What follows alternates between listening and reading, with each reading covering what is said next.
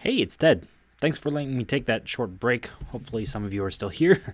A lot of work, school-related stuff happened in the past 4 weeks, including there was a film festival in my town, and then there was a kickoff for NaNoWriMo, of course, which is taking up a fair amount of time.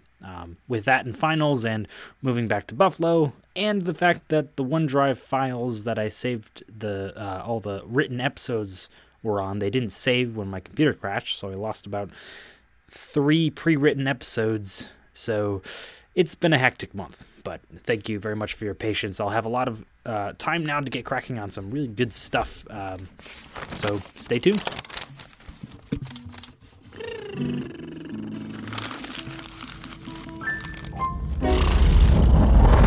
This is Art Therapy.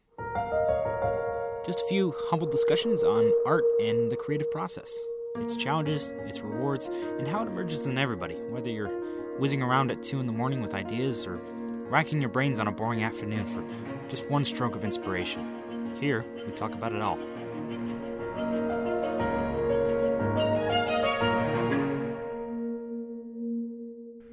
Hello, it's Ted, and you're listening to a brand new episode of the Art Therapy Podcast. This episode is going to be a bit more laid back. Since I've been writing more, I've been working on a little anthology of writing tips from various gurus throughout history, like Aaron Sorkin or Vogel or Goethe, a bit of Snyder, some teachers that I've had in school, and even Aristotle and his Poetics. A lot of little golden nuggets of writing awesomeness, and I'll share a few of those with you today. Some of them might be a bit obvious, but it's, for writers that are just getting into it, and hopefully they can avoid the mistakes that a lot of younger writers have when they're just starting out. First off is a bit from Aristotle's Poetics that blew my brain a little bit. He made the clearest difference between comedy and drama that I've seen. The main 2 different genres in theater, of course, is comedy, and then there's drama. To summarize, he said that drama depicts characters greater than us, so we can admire them. Comedy depicts characters worse than us, so we can mock them. It's a really simple but amazing explanation for characters. If you think about any comedy, one of my favorites is Scott Pilgrim vs. the World.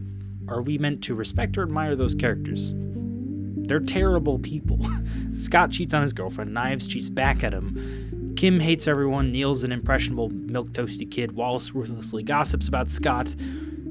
We are meant to laugh at characters because they contain obvious flaws that we see in our own lives. And those flaws are exacerbated enough to the point where it's just laughable. Drama's the opposite. I apologize in advance, I'm using The Walking Dead as an example, but trust me, seasons 1 through 3 are pretty awesome. Those good characters feel real, with flaws that affect their survival. We admire Rick Grimes as a powerful leader with a moral compass that is constantly being rattled and eventually cracks. There are strong, heightened spirits in these characters that we wish we had in us in real life.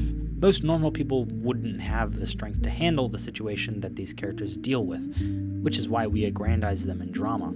The same goes for any other drama. We see them as higher than us so we can admire them and admire the situations that they're in and the fact that they can just bravely push through everything. So keep that in mind when you're deciding the genre of your story. If you're not sure if it's a comedy or drama, think about your characters. We're obviously meant to empathize with them, but do we respect them or do we see our flaws in them? It's a very important thing to consider when you're gauging your audience and their reactions to the characters. For tip number 2, when preparing characters, the first thing you have to consider is what they want and what they need.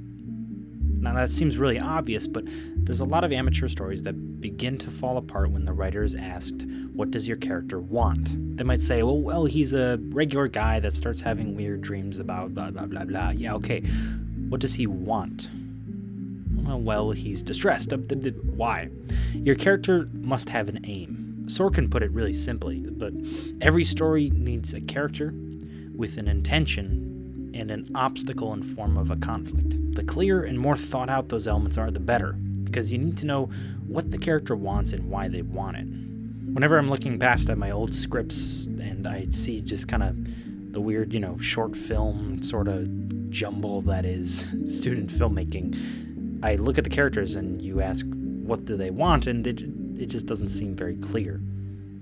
You see a character that just goes through the plot without really having any aims or like goals that like match up with what they're doing. And of course, that causes it to fall apart very quickly. Think of any story or book or movie. Simple one, Hatchet. Do you remember Hatchet? Has anybody had to read it in school? For anyone who doesn't know, basically there's a plane crash and there's a kid, all he has is a hatchet, and he has to survive as long as possible while he waits for rescue. What does that kid want? Well, that's easy, to live as long as possible and to get rescued. Why? Well, because he needs survival. We all do. It's a primal, eternal need that we have to remain alive and well. So it's an easy conflict that we can all relate to. I love survival stories in games. I think they're good fun. But here's a more complicated one. The Sixth Sense. Sixth Sense. What does Bruce Willis want? To help the kid with his supernatural problem. Why? Because he's a nice guy? Well, possibly, but I think the best reason is because he needs to understand. He wants to understand his patient from a year ago that was so distressed, and he wants to get to the bottom of Cole's condition. And, well, spoiler alert, but it's been out forever. He wants to understand why his wife never talks to him, why he can't get into rooms, why people don't look at him until he finally understands that he's a ghost. Interesting motivation that drives him, but it has to be there, and it has to be clear and present. Alright, well, final tip, and it's a big one. Thy character shall not act in service to the plot.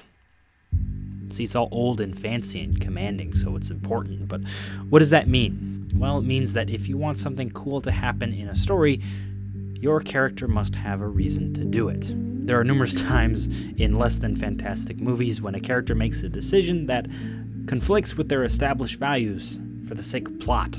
For instance, most characters accept the call to adventure way too easily.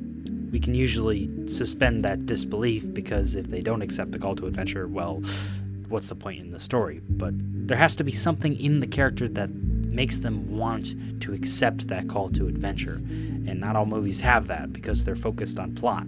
Also, there's a catalyst character that seems like the enemy, but he actually wants to help the protagonist, and the protagonist is A-okay with everything way too quickly. Stuff like that. A character can change throughout the story, but they can't make a 180-degree flip in order to make the story easier to tell. If you do it too much, you'll ruin your audience's trust, and the story will no longer become believable. Well, those are my 3 tips for storytelling, and I'll have a bunch more, and I'll figure out a way to package them in a nice little thing to give to people.